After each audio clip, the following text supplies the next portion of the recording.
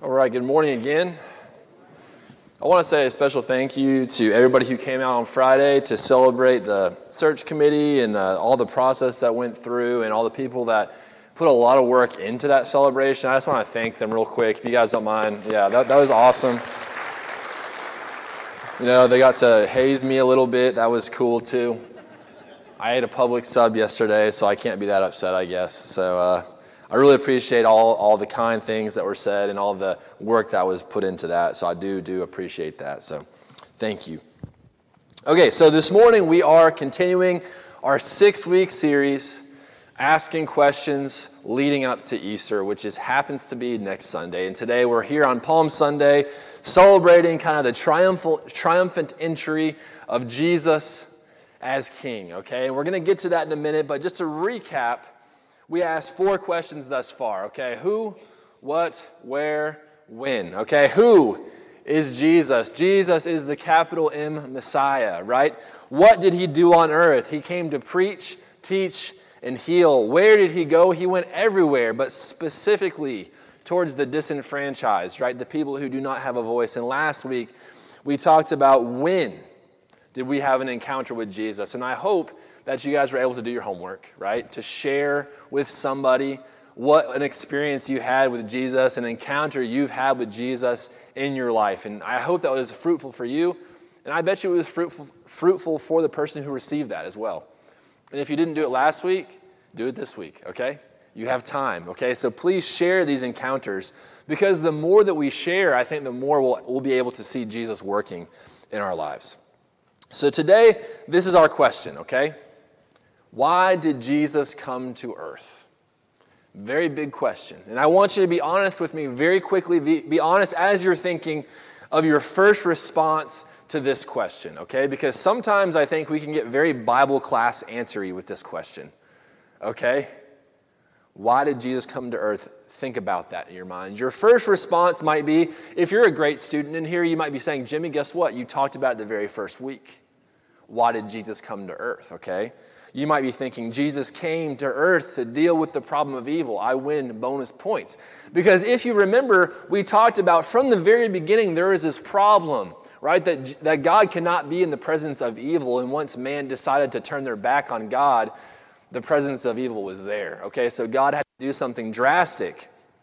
But in that process, God spoke truth to Eve that was going to happen later on in the future, right? We talked about this very week 1, okay? If you look back in your notes, if you're taking any notes, he says this in Genesis 3:15b, he will crush your head, speaking to the serpent, he will crush your head and you will strike his heel. There's this idea that the serpent is going to have kind of input on this final process that's going to take place, right?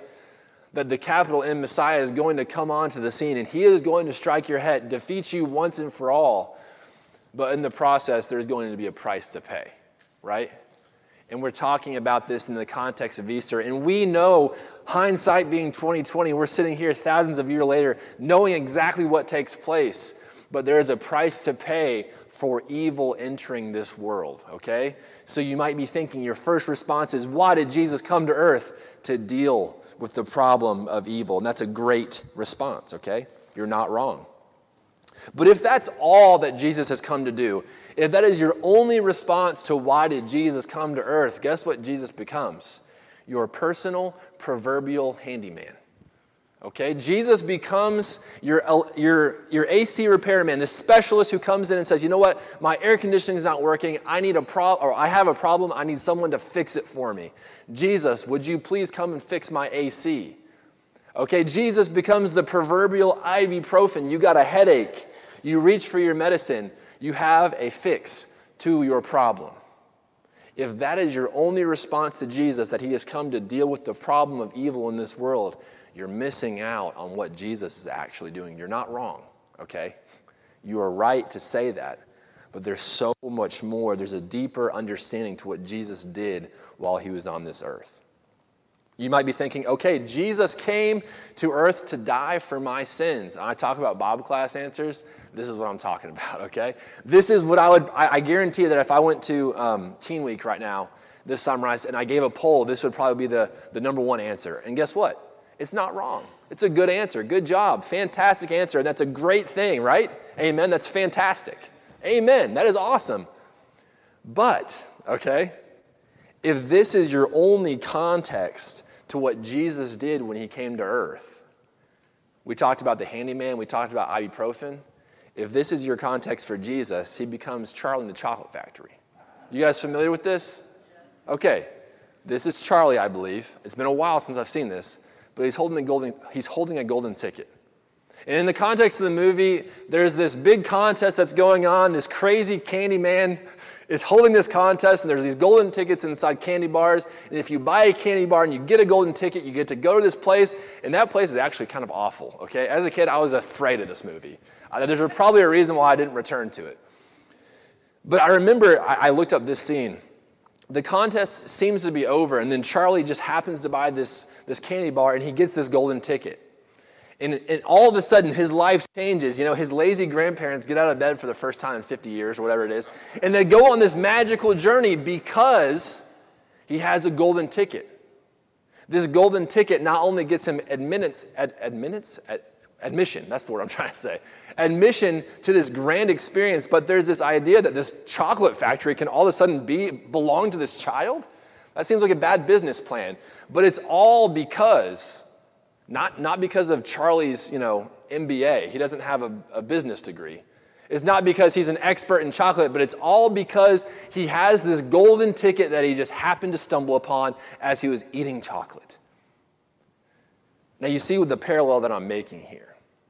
A lot of times Christians grow up in the church and they're taught that Jesus came to earth to die for my sins so that I could go to heaven one day. But if that's our only frame of reference for Jesus, Jesus is just a golden ticket, right? Jesus just happens to be this thing that we stumble upon because we happen to go to church and we're given this golden ticket so that we can go to heaven one day. And there's nothing more to it. That's a problem, okay? Can you nod your head if you're with me? I need you all, okay? I need you all to be with me because this is a bad theology. It's not wrong, but it's not the whole picture, okay? This is important because when we have this golden ticket theology about Jesus, all of a sudden Jesus becomes the object of our salvation. You understand what I mean there? If we're turning Jesus into this conduit for me to get what I want. He is the object of our salvation. And again, we end up putting Jesus into this box that we want him to function in, right? He is our golden ticket so that we can get to heaven one day. I grew up in the church, and people would talk about heaven when I was a kid. They'd say, oh, it's the best place on earth. Think about all your favorite things, and it's just 10 times better in heaven. I'd hear people say, I bet there's golf courses in heaven. And I would look at those people today and said, I really hope there's not a golf course in heaven. I love golf. You don't get me wrong. But if that's all there is to heaven, I don't want to go, right? Because Jesus isn't just this conduit to what we want to achieve and do in our lives. There's so much more. But unfortunately, sometimes in the church, we look at Jesus as a means to an end. Again, the object of our salvation. And today we're sitting here on Palm Sunday, reflecting on the Sunday before his resurrection. And the people are doing the exact same thing today, thousands of years ago. So if you have your Bibles, let's open up to Mark chapter 11. So those are a couple answers, and again, I'm not saying those are wrong, okay? Yes, Jesus did come to earth to deal with the problem of evil. Yes, Jesus did come to earth to die for my sins so that I could go to heaven. But I think as we read and as we approach this, I think there's something much deeper at stake, okay? So Mark chapter 11, 1 through 11.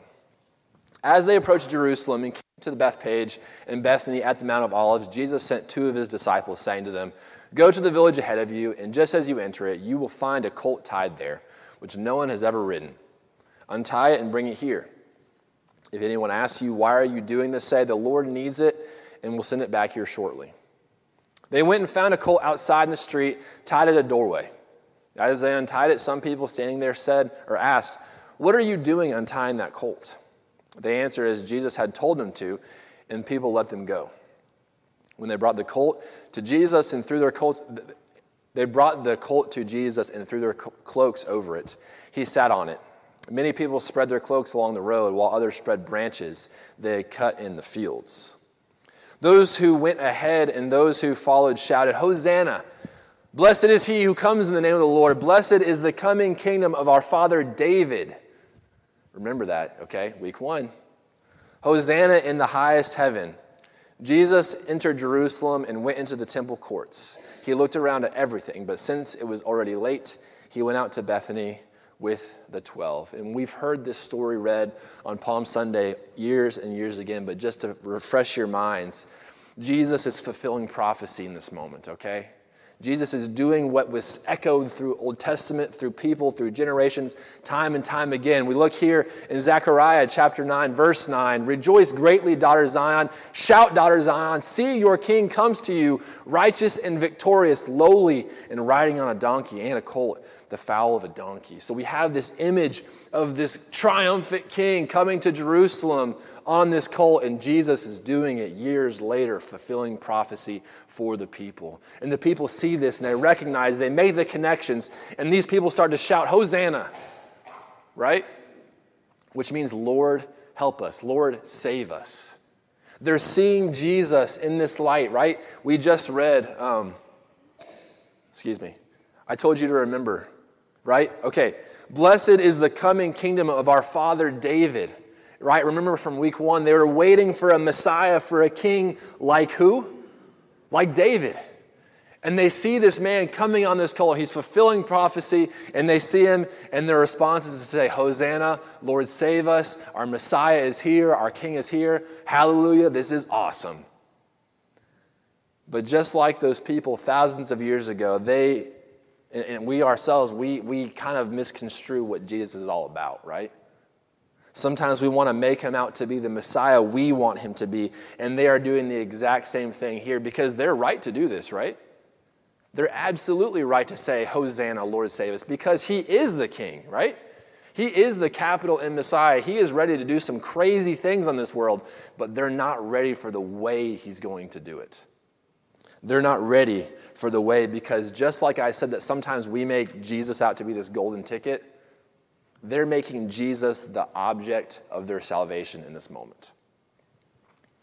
Because I could imagine it's very easy to be a disciple of Jesus right here, okay?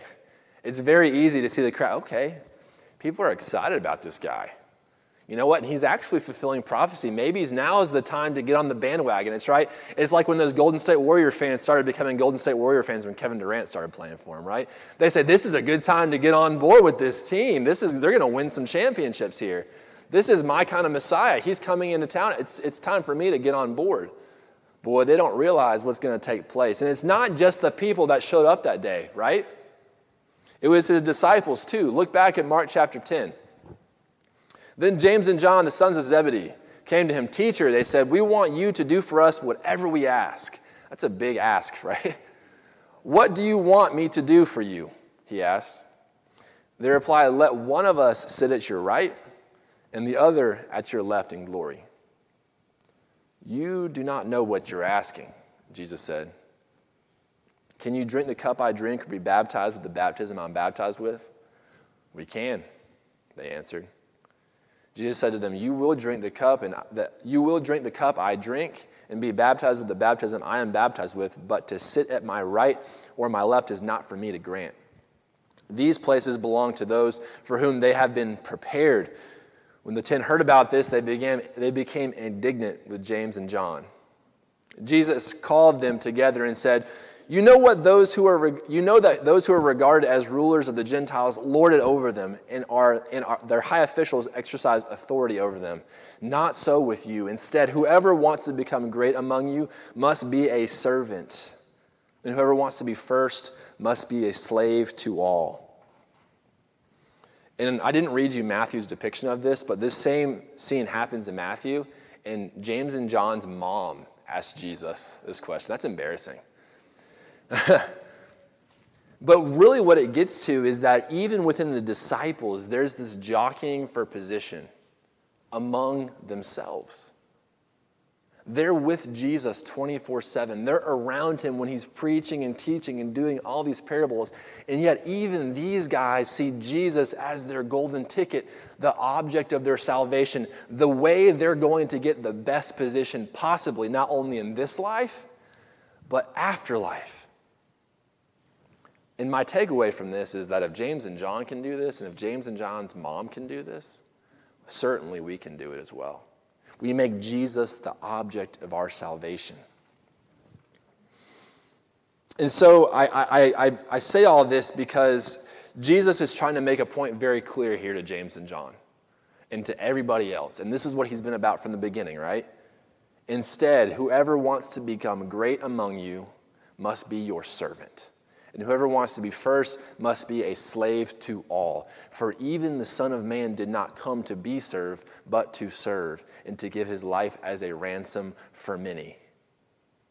So like I said, yes, Jesus did come to earth to deal with the problem of evil. Yes, Jesus did come to earth to save us from our sins and so that we can get to heaven.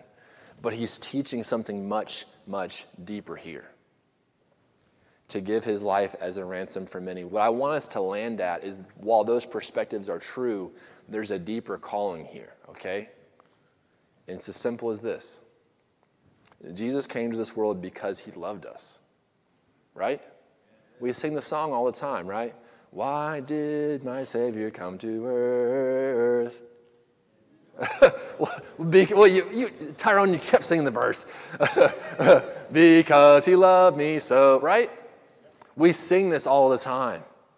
And I bet you in your Bible class memories, you think about, Jesus loves me. This I know, for the Bible tells me so, right? It's in our brains. It rattles around, but all of a sudden it just kind of becomes an idea. It becomes less than true because we've heard it over and over. It's like, yeah, Jimmy, I get it, man. Jesus came to this world because he loved us. That's fantastic. That's what you want me to walk away from. I'll walk away from it. But as we look at Easter, as we look at the life and the trajectory of Jesus, all these questions we've been asking leads up to this. It's not this obligation. It's not just because he had to. It's because he had to in a way that he loves us so deeply, he had to do it. There was no other option for him. It's that thing where it's like, this is not an obligation, but it's a reflex of love, right? When you love somebody, you're willing to lay out everything on the line for that person. Great, that's fantastic, but let's make it more tangible, okay? I want to share a story. I didn't have any pictures up here, but when me and Michelle started dating, we were only 17, 18 years old, okay? You can find pictures, okay? It was a weird time for me.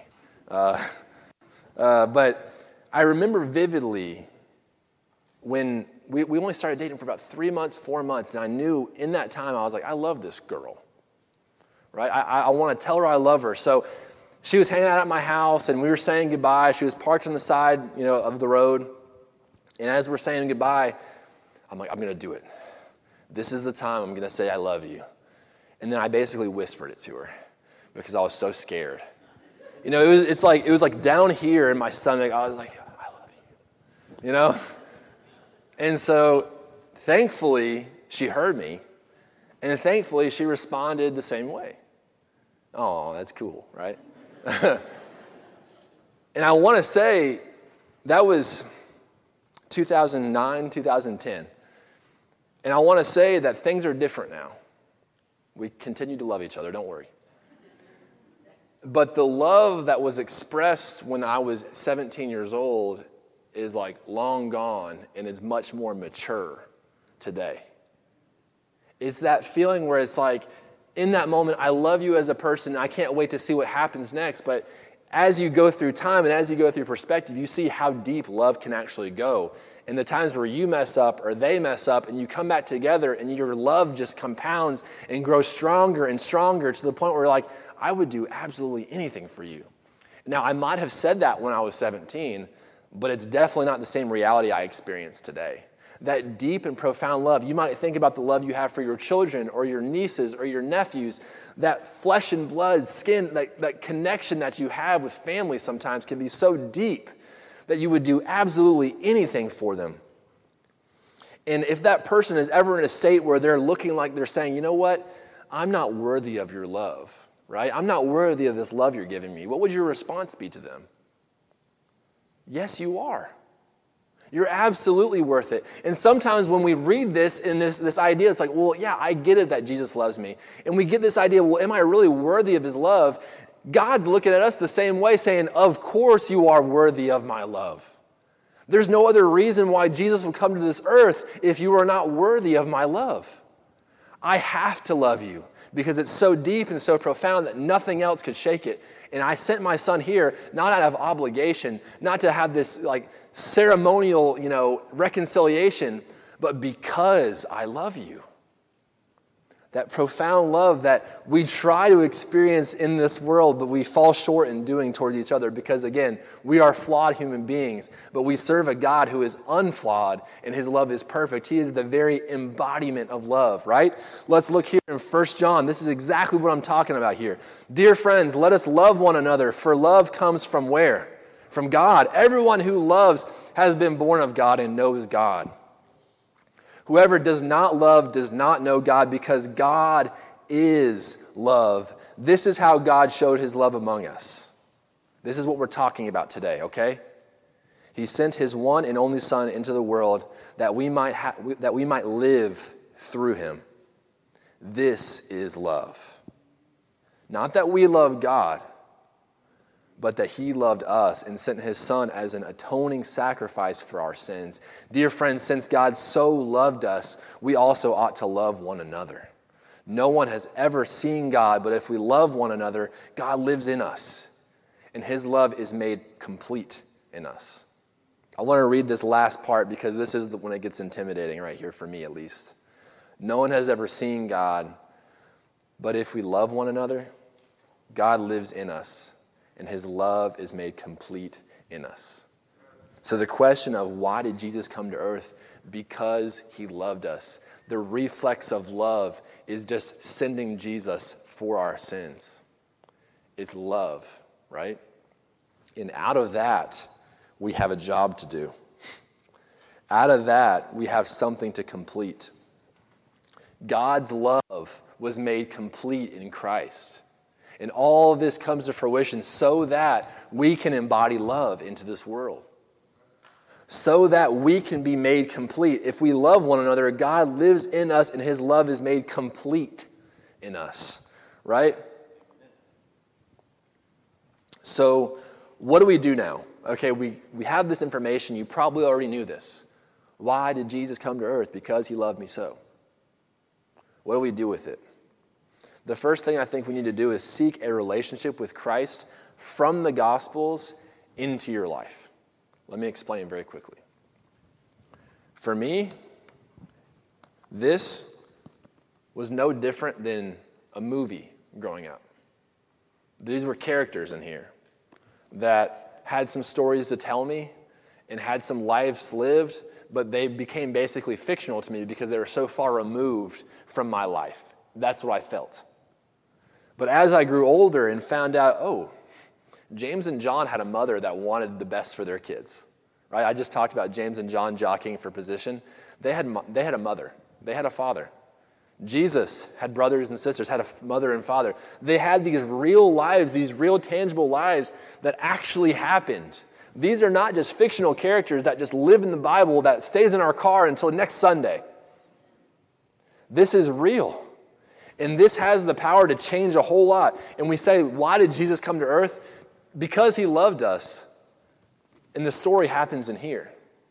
And you're not going to have a relationship with Christ unless you spend time in the Gospels. You can watch all the Right Now Media videos you want. You can watch all the sermon jams on YouTube that you want. But you're not going to know Christ unless you read the Gospels and seek a relationship with Christ through this. Specifically asking the question, God, what are you saying to me in this parable? At this time, we were talking on Wednesday night. I've had this Bible for a few years now, and I have things underlined in there. And today I'm like, why did I underline that then? It's kind of like a time capsule in a way, where it's like, that verse to me at that time really spoke to me for some reason. And I like looking back and seeing the things that I've underlined or highlighted or starred. Because at that point, Jesus was speaking to me through that. And I want to invite you to spend some time in the Gospels and seek a relationship with Christ as if he's sitting there with you. as if you got boots on the ground, walking and talking and speaking with Jesus in the Gospels. My recommendation is always to start with Mark, because Mark is quick. Mark gets to the point, and Mark just knows how to dial it in a little bit quicker than everybody else, honestly. But spend some time in the Gospels to seek a relationship with Christ for yourself. And the second thing is to allow God's love to be part of your identity. Okay? When the kids were younger, I don't know why I stopped doing this, but we would say goodnight to each other, and I would look them in the face. Oh, man, it's so sad to think about babies growing up. But I would look at them and I would say, you're smart, you're beautiful, you're creative, and you're loved by God. Those were 4 things I wanted my kids to know, right? You're smart, beautiful, creative, and loved by God.